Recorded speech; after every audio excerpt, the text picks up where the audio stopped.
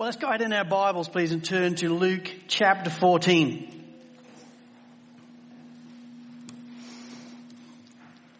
Over the past couple of weeks, we've seen some pretty amazing things in the Gospel of Luke. In Luke chapter 14, at the start, we saw a group of people having a dinner with Jesus.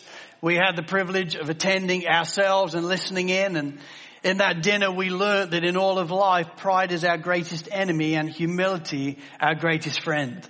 The joy of humility is you get to understand who you are before the Lord, and its fruit is faith in the Lord Jesus, which changes your life. And in Luke chapter 15 that we saw last week, we saw the prodigal son. And the reality that when we do put our faith in Jesus, God the Father in His grace runs towards us. And we saw God's great heart for the lost. He's not peering out upon the world, despising everybody in it, but He is looking for all those that may walk towards Him. And when they do, He runs towards them with rejoicing. It's such a precious thing in the Word of God.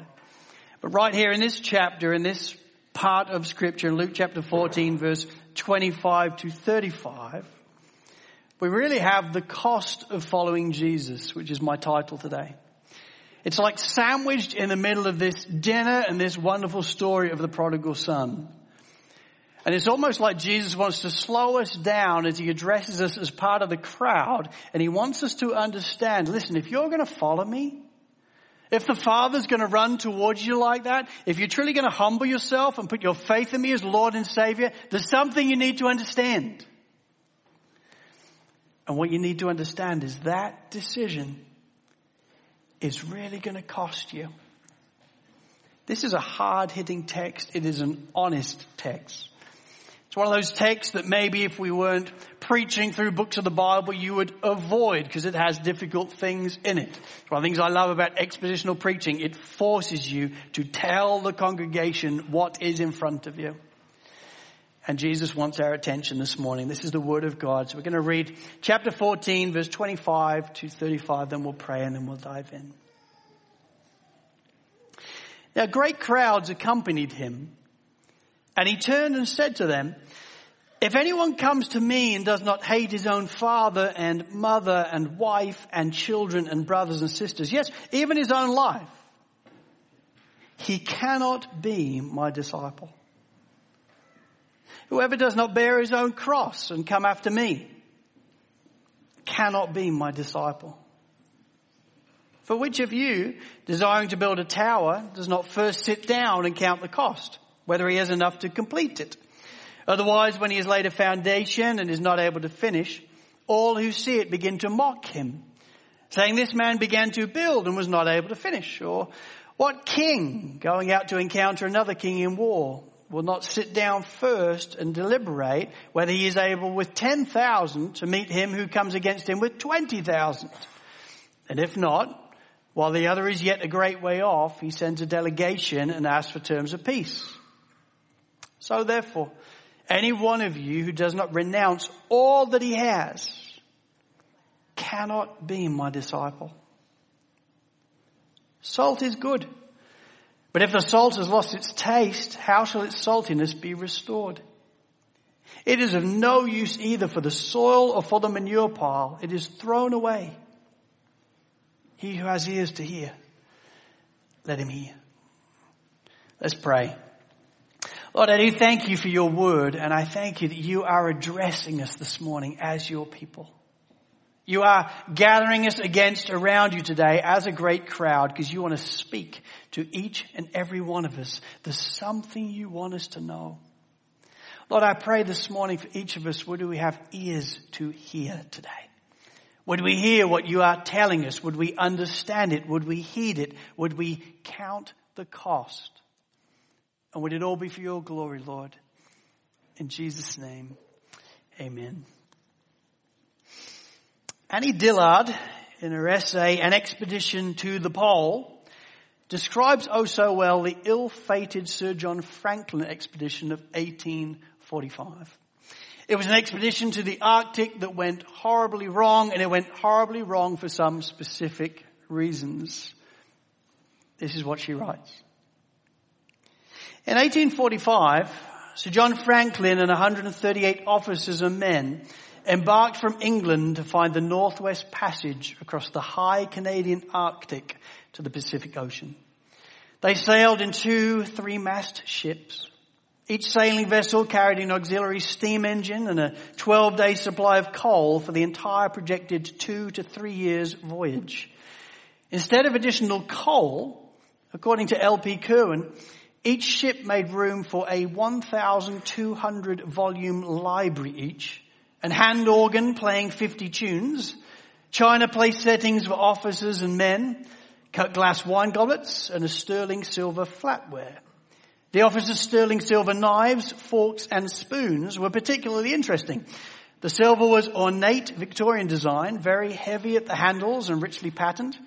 Engraved on the handles were the individual officers' initials and family crest. The expedition carried no special clothing for the Arctic, only the uniforms of Her Majesty's Navy. The ship set out in high seas amid enormous glory and fanfare. 2 months later, a British whaling captain met the 2 ships in Lancaster Sound. He reported back to England on the high spirits of the officers and men, yet he was the last European to see any one of them alive. Years later, civilization learned that many groups of Eskimos had hazarded across members of the Franklin expedition. Some had glimpsed, for instance, at a place called Starvation Cove, a wooden boat and the remains of 35 men who had been dragging it. At Terror Bay, the Eskimos had found a tent on the ice, and in it some 30 bodies. At Simpson Strait, some Eskimos saw a very odd sight as the pack had been pierced by 3 protruding wooden masts. For 20 years, search parties recovered skeletons from all over the frozen Arctic. Accompanying one clump of frozen bodies were place settings of sterling silver flatware, engraved with officers' initials and family crests. Another search party found 2 skeletons in a boat on a sledge. The boat had been hauled some 65 miles, and with the boat were chocolates, some guns, some tea, and a great deal of table silver. Many miles south of this was another skeleton, alone. He was a frozen officer, still in uniform, trousers and jacket of fine blue cloth, edged with silk braid and with sleeves slashed and bearing 5 covered buttons each. Over this uniform, the dead man had worn a blue coat with a fine black silk handkerchief in it. Yet he too was just a skeleton, for all had perished. Sir Franklin and the 138 men perished, not because they were bad sailors or crew, but because they were simply totally unprepared for what was about to come their way. As they headed out on this journey, they assumed that it was going to be easy, that it was going to be comfortable, it was going to be plush. They had no idea that it was going to be difficult, that it was going to be hard, that it was going to be costly. They thought that they were going out for a few months, in effect, to the English Officers Club in Portsmouth. Yet instead, they were going to the Arctic, and they were completely unprepared for what was about to take place. They didn't perish because they were bad sailors. They perished because they were totally unprepared for the journey that they were about to embark on. And as Jesus addresses the crowd in this moment, he eagerly wants to ensure that all would-be followers of him in the crowd don't make the same mistake. See, there is no doubt that following Jesus is not some walk in the park. There's no doubt that following Jesus is not like a fun run for Jesus. It's not a day out at the beach. There are things that are attached to following Jesus that are difficult, that are hard, that are costly. And he wants us to know it. And the one thing he wants the crowd to understand then is this moment is simply this, that following him really does cost. I have 3 points in this morning, all taken from the text, but really just one hope. And it's the hope that for every individual in the room this morning, by the time we leave, we understand if I'm going to follow Jesus, it is not going to be easy. There are going to be things about it that are hard, and whatever my path is, it will cost me. I want to help you understand from Scripture, it will be totally worth it. It is a wonderful thing to know Jesus Christ is your Lord and Savior. But I don't want anybody misunderstanding that it's going to be some easy, comfortable, plush walk, because it is not.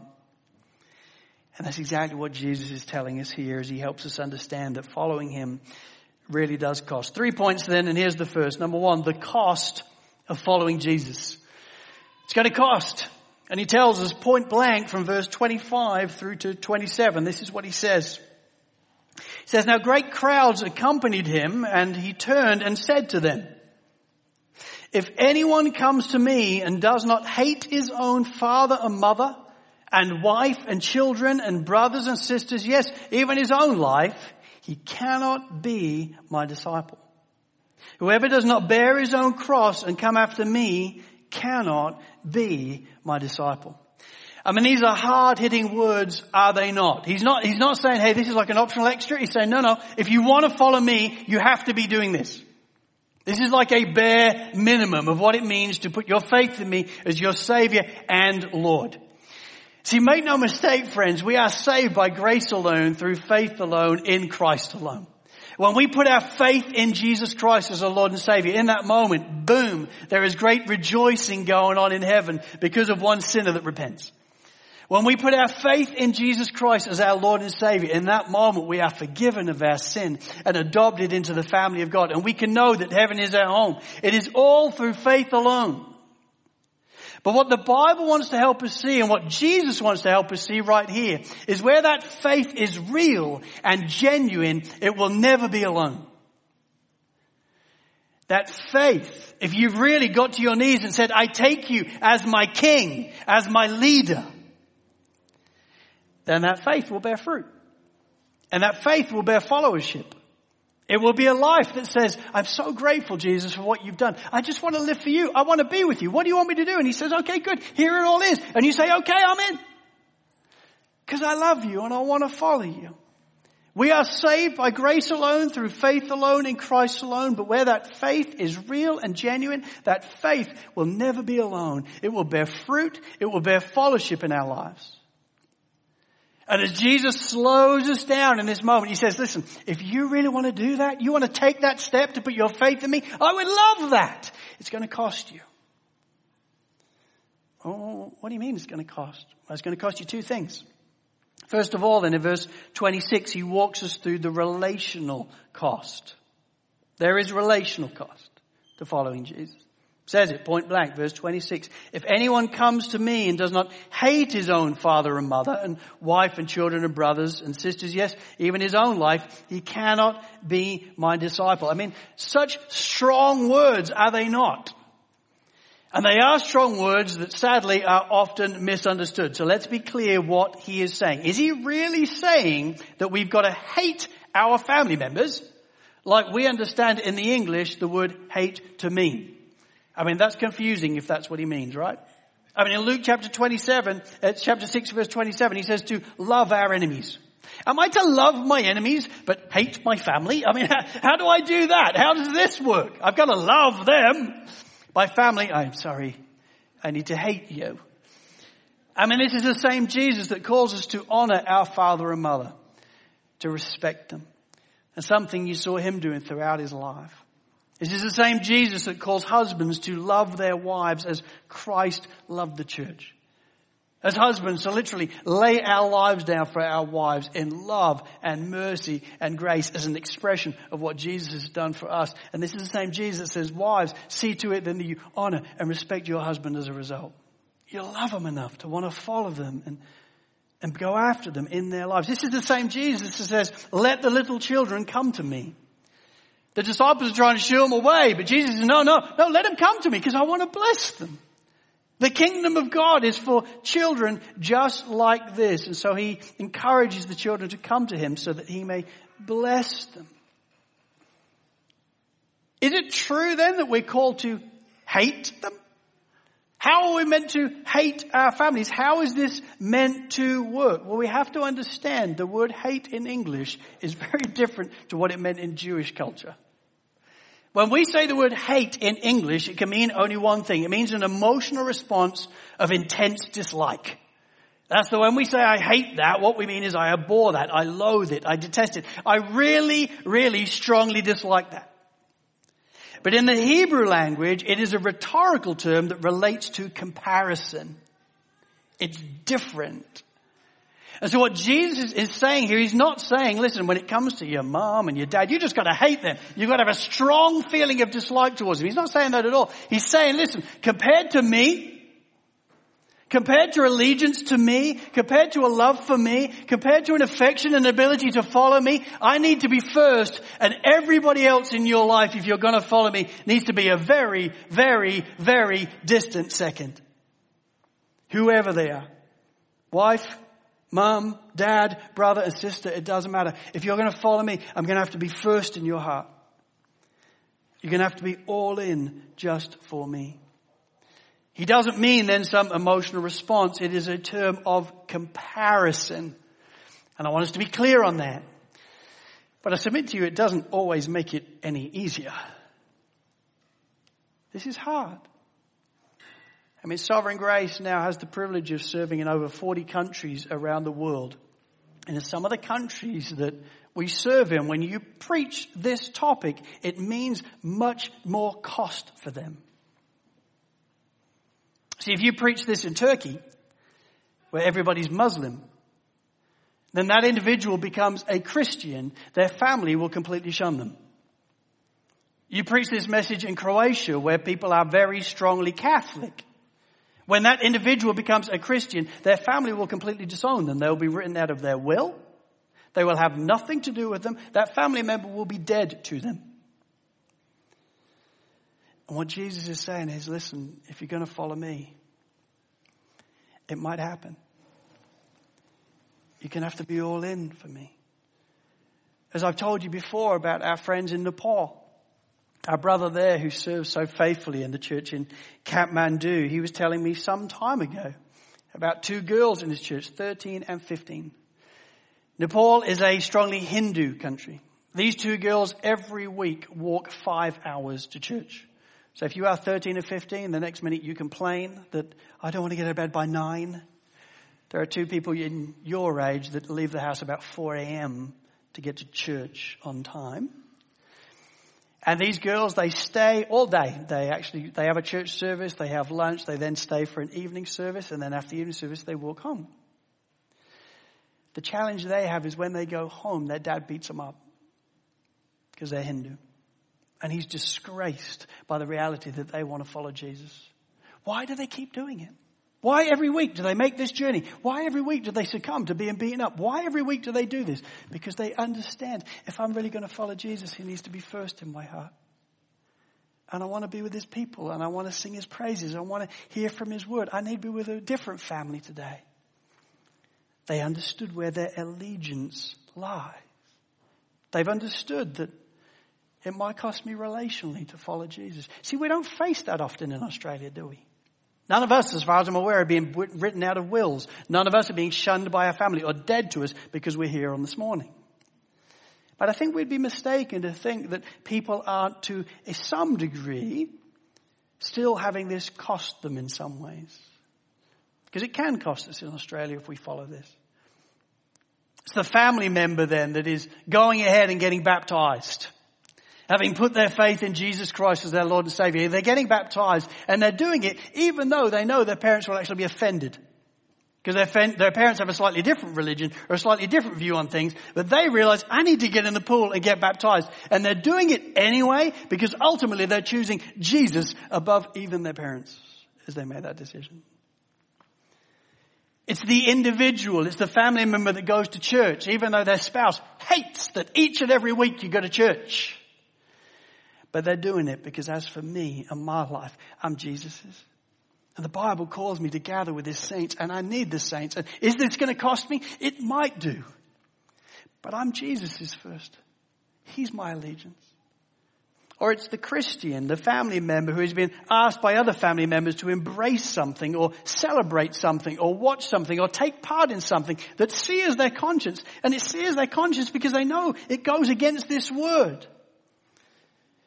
And so they look their family in the eye and they say, no, I'm sorry, I can't do that. even though they know this might really cost them with their family. See, we're so comfortable in this country, are we not? And so often we don't like anything that could cause us discomfort. But what Jesus is saying is right up front, hey, listen, if you want to be my disciple, heads up, it might cost you sometimes. There's a relational cost to really following me as your Lord and Savior. And then there is this sacrificial cost, he says in verse 27. Whoever does not bear his own cross and come after me cannot be my disciple. The cross. I mean, if ever there was a moment in Scripture that you realize following Jesus is not going to be easy, it's surely the moment when he says, hey, listen, you want to follow me? Then take up your cross and follow me. The cross. The cross universally is an emblem of suffering and pain and shame. That doesn't sound like health and wealth gospel to me. It sounds difficult. It sounds painful. It sounds like, hey, what? Brett McCracken in his book Uncomfortable says it this way. He says the Christian faith has been centered upon an emblem of suffering and shame. And accordingly, the shame and reproach of the cross is fundamental to our journey. Therefore, to be a Christian is to accept the discomfort of a way of life inspired and empowered by a cruel, rugged old cross, a symbol of scorn and degradation. In the ancient world, a cross was not something decorative to cross-stitch or wear, diamond-studded around one's neck. It was a barbaric method of slow death, typically reserved for the worst of criminals among the despised people groups. Crucifixion was used by Greeks and Romans to inflict maximum pain and humiliation on deserving criminals. And now, the way of the cross is ours to follow. My friends, are you aware that's what you signed up for? When you've said, I want to follow you, Jesus. Okay, great. Then take up your cross and follow me. It's going to be a life of difficulty. It's going to be a life of pain. It's going to involve sacrifice. I mean, I'm aware this is not a party political broadcast. This is probably not a way of growing your church. I often think if Jesus was leading a church today in Australia, not many people would want to be in it. This is too hard. I don't fancy this. I just want pizzas at the end. I mean, this is just hard stuff. But this is what he is telling us. Here in the Western world, I think we need to hear this again and again and again. Do we not? That true Christianity is going to cost me. See, it's my experience that as Christians, we are fine with the Savior bit. We love that. It is getting out of jail free. I am totally thrilled that you died in my place. Thank you genuinely so much. And we're even okay with the following Jesus Christ as our Lord and Savior bit. It's like, I get that.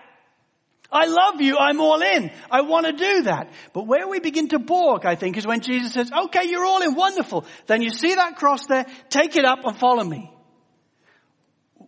What? I think I'll look for a different church. I need something easier. I think that's when we begin to balk. When Jesus starts to talk about the cross bit. And why is that? Well, because as Christians, particularly in the West, I think we love ease. I think we love comfort. We love things to be plush and pleasant. Sign me up for that. I want that walk. I'm sad about the people in Nepal. I'm sad about the people in Turkey. It must be very difficult in the Middle East. But for me, I would just like it pretty cruisy.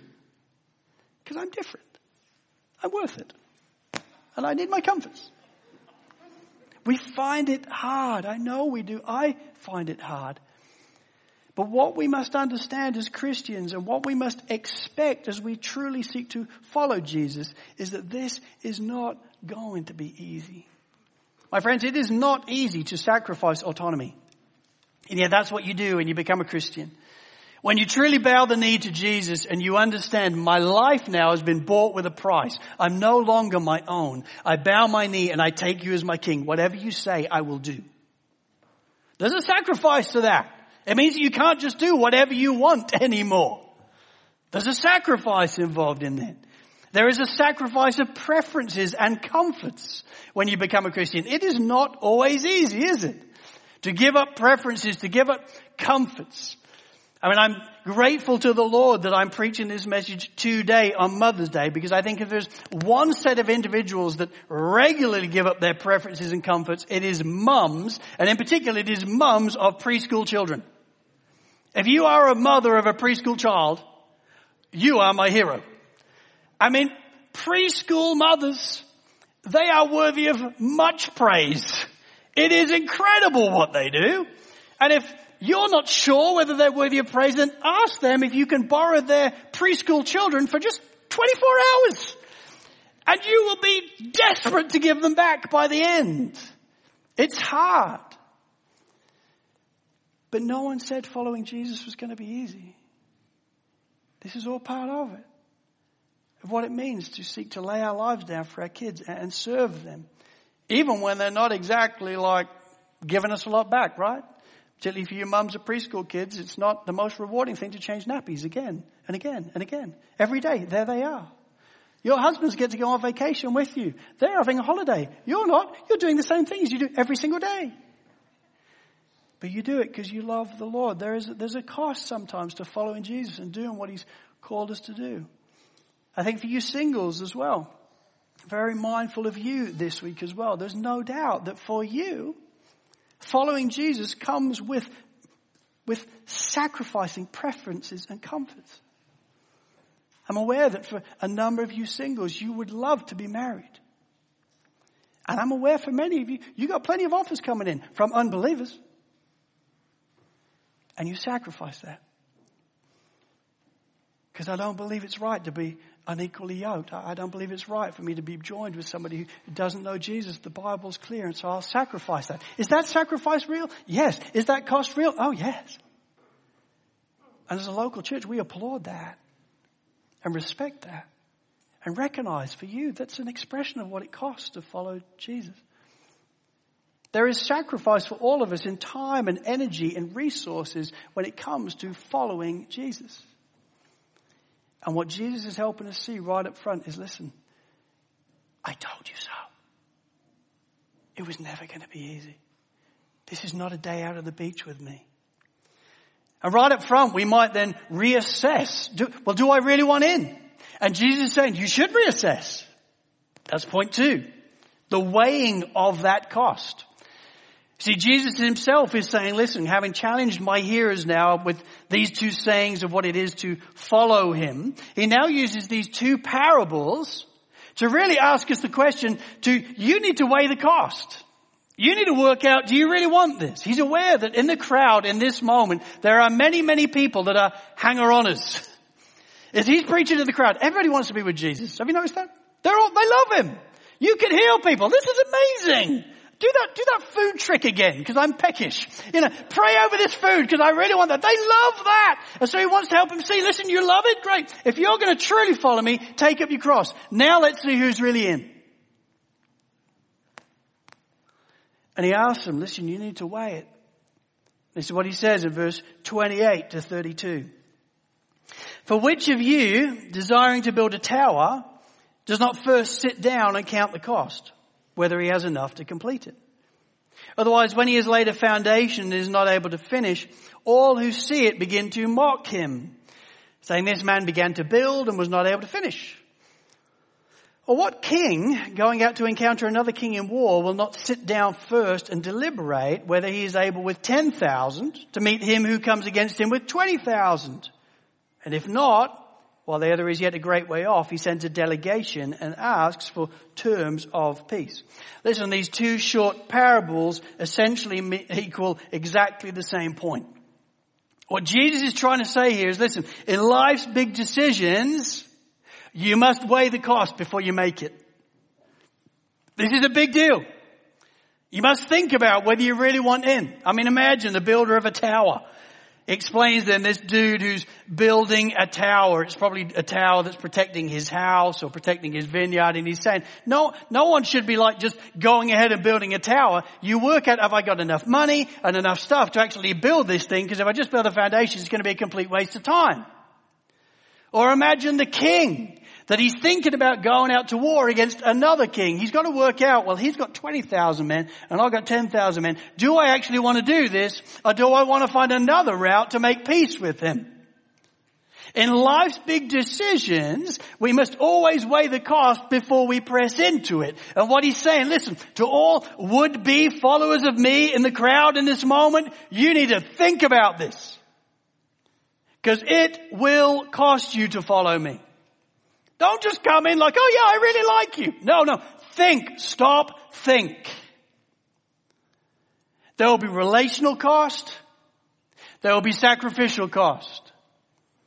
Just in case there's anybody doubting it in the room, he circles back in verse 33. So therefore, any one of you who does not renounce all that he has cannot be a disciple. To follow Jesus really does cost. They're not my words. They're just what Jesus is telling us. I'm just the messenger. It's what he is preaching to us right here in this text. Dietrich Bonhoeffer wonderfully said it this way. He said, when Christ calls a man, he bids him come and die.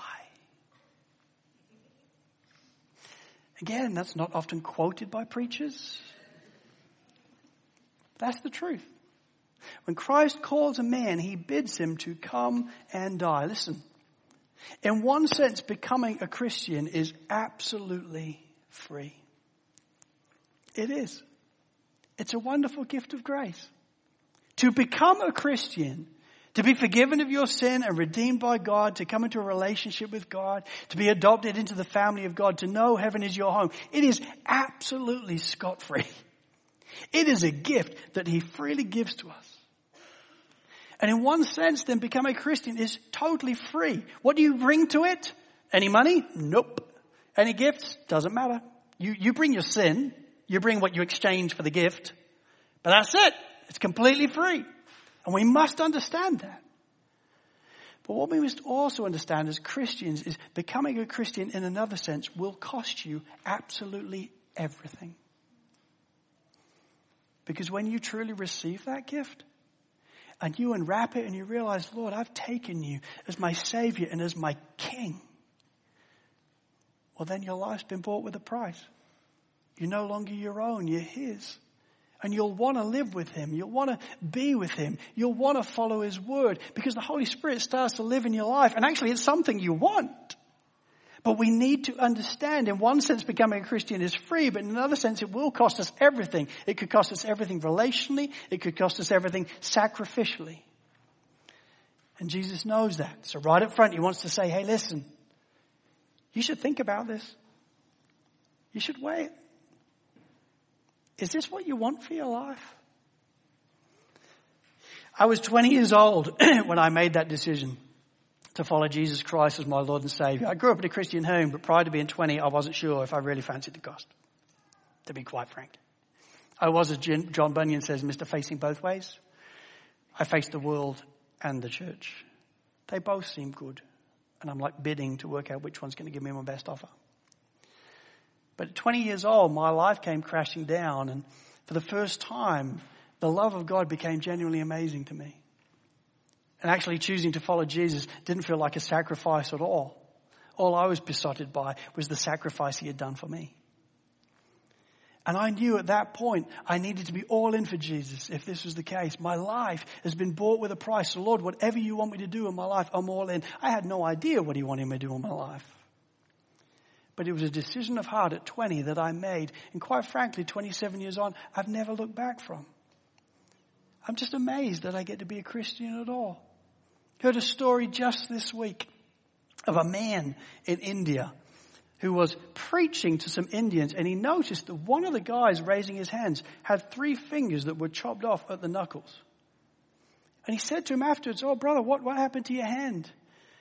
And he said, oh, in India, not everybody finds it easy to be a Christian, and I've been beaten up at different times, and they attach electrodes to my hands and batteries, and they burnt my fingers off. And the American guy said to him, brother, that's so awful. And he said, no, it's a privilege to be counted worthy to sacrifice for the Lord Jesus.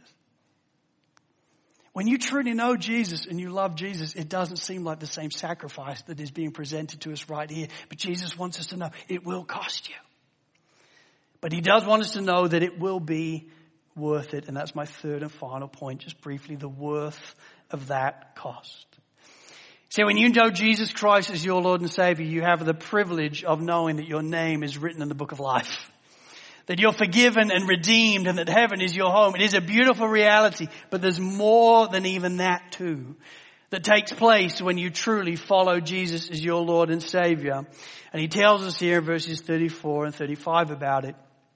He says, salt is good, but if salt has lost its taste, how shall its saltiness be restored? It is of no use to either of the soil or the manure pile. It is thrown away. He who has ears to hear, let him hear. Well, let me explain. I want you to hear. There are two things, two great words that he's talking about here and in the context of chapter 14 about what it really means to take up this cost. Is it worth it? Oh, absolutely it is. Number one, it's worth it because there is a clear and present blessing that comes our way in the here and now when we make this decision. And all that is wrapped up in the words, salt is good. It's not immediately obvious, but I submit to you it is pretty obvious when you see it. He's saying salt is good. Let me explain it. I love hot chips. I think of it as a vegetable potato. I mean, it's basically how I live. I mean, I like 5 a day, different chips from, McDonald's and Burger King, and we can vary. Just recently, yesterday, we were actually spending some time with the Erasmus family in Lake Macquarie, and they said, we've got to take you to this chip shop. You are talking my language. We went and bought this wonderful bag of chips, hot chips. They are great. But here's the thing about hot chips. They are nice by themselves, but potentially a bit bland. So what do? You put lots of salt on them. Salt has the innate ability to make what is bland somewhat tasty and flavorsome. It's the gift of salt. Salt is a seasoning. You put it on bland things and it makes it zing. It makes it taste so much better. It makes you want to eat more and more. That's the gift of salt. And what Jesus is saying here is, listen, a good follower of mine, somebody who's truly following me as Lord and Savior, they would be like salt to those around them. They would be like a good salt, a good seasoning on their relationships. So in their families, in their workplaces, in their communities, spending time with them would be like adding a good salt to a good dish. Listen, that doesn't mean, then, to be clear, that every Christian is going to be the life and soul of every party and event you go to. Okay, you can't all be Jen Sisme, Not every Christian is going to be able to walk into a room and light up the room. That is a gift of grace. However, what he is saying here is for every Christian, as they truly follow him as Lord and Savior, no matter what personality type they are, they will be like a good salt to the lives of those around them. And my friends, as Christians, you know it when you see it, do you not? You spend time with people and their speech and the way they talk. It is like a good salt. It is encouraging and kind and joyful. To be around them, you feel built up. It's like a good salt. Their very lives and the way they live, they're grateful and they're gracious and compassionate. So you want to invite them over because you're aware to be around them. It's just an encouraging experience. And they use their gifts and abilities around the church in a way that is generous and humble and servant-hearted, thrilled that they even get the opportunity to do so. It's like a good salt to the family, is it not? These individuals that are truly following Jesus, they can't help it. Their life and their speech and their use of their gifts will be like salt to those around them. Their lives will have the ability to make lives that are sometimes bland, be zesty and joyful and flavorsome. It's wonderful. Does this mean then that we can never lose our saltiness as we follow Jesus? No, quite clearly in the text we can. See, salt itself actually can never lose its taste. Salt is salt. But salt can be diluted. Impurities begin to come into salt, and it's then that actually with its impurities it doesn't taste like anything anymore. And in fact, it's useless. You can put it on a manure pile, but it won't do anything. You can throw it out, it's not going to work as fertilizer. It's just useless. And Jesus is saying, hey, listen, if we stop following him, that's what happens to us. We're not effective in the same way anymore. But if we do follow him, there is clear and present blessing attached to this. My friends, think about that opportunity. When we count the cost and follow Jesus, what we become like is a salt to those around us.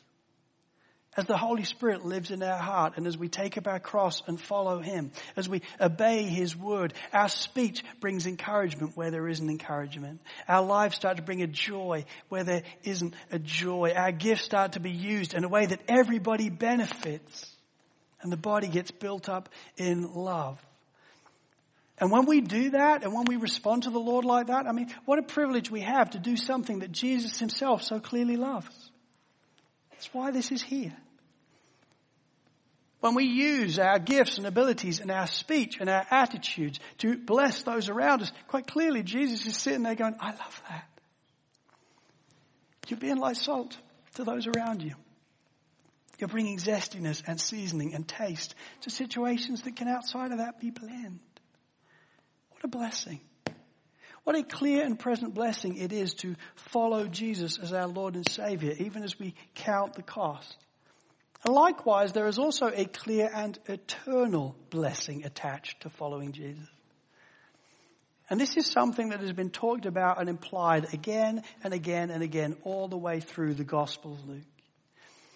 As Randy Alcorn once said, we are all made for a person and a place.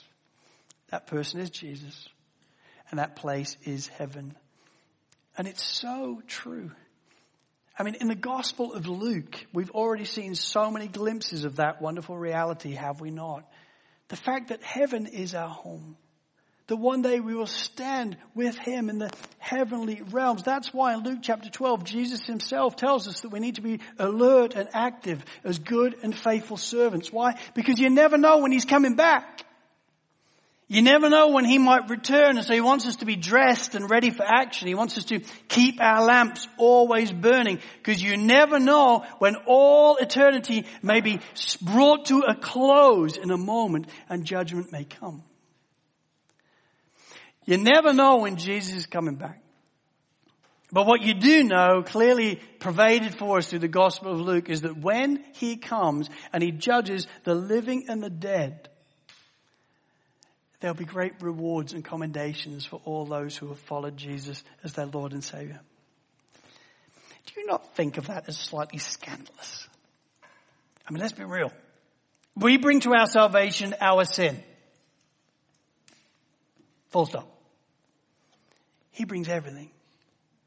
And then he gives us gifts and gives us opportunities. And then when we walk in them, in his strength, he says, and I'm going to reward you of that. Do you not think of that as scandalous?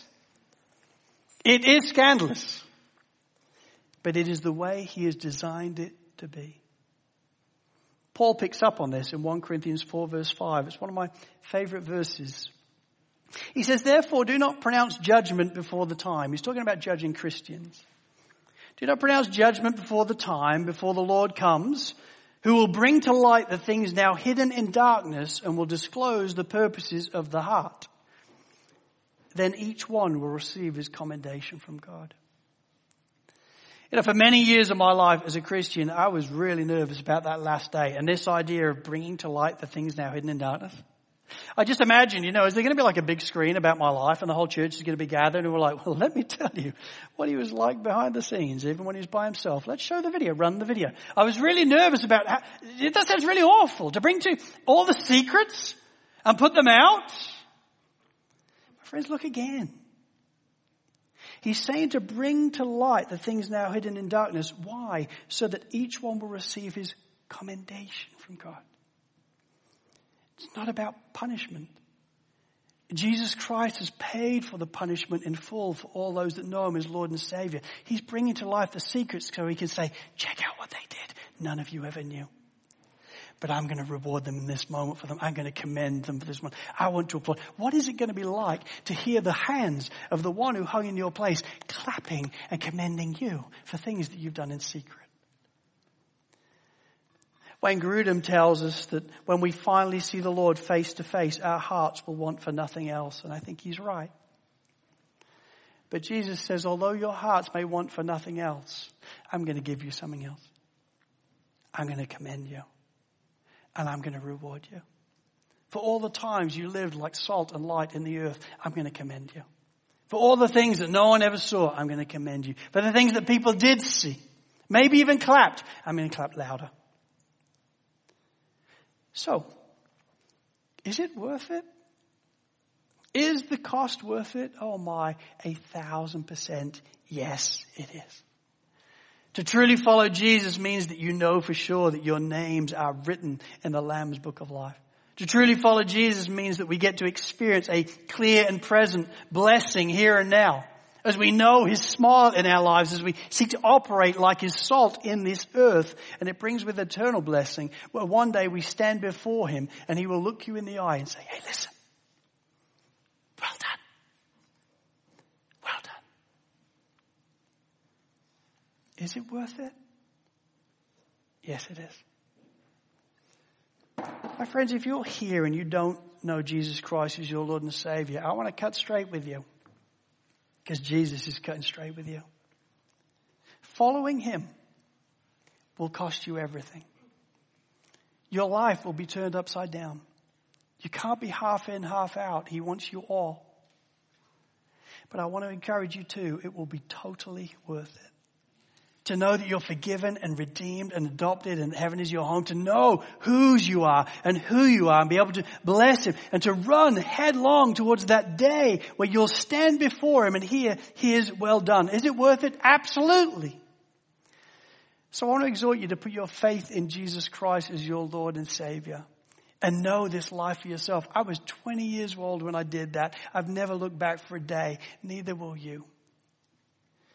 And if you are already a Christian here today, I want to encourage you, church, listen, this is important.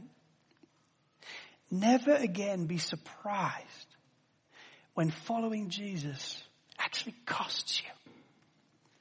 Because He always said it would. It can be so easy to get sucked in and seduced into thinking, particularly in first world countries, that surely following Jesus is going to be easy and comfortable and plush, and everybody will think I'm really cool. Probably not. Following Jesus is going to be difficult. It's going to be sacrificial. It's going to cost you. And it will be totally worth it. So keep looking up. Keep running hard. Oh, Father, use this ransom life in any way you choose. And keep running for that day. Let's pray.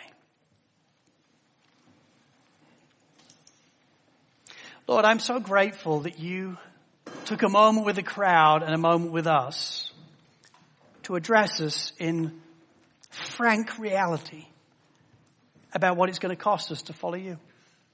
Lord, thank you for opening our eyes afresh this morning, to helping us see what this all means.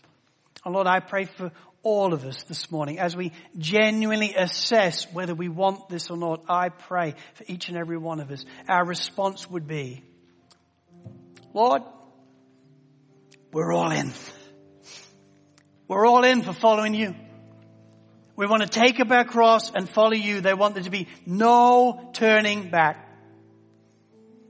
And Lord, would we be amazed that we get to do this at all? Amazed. And would all glory go to you.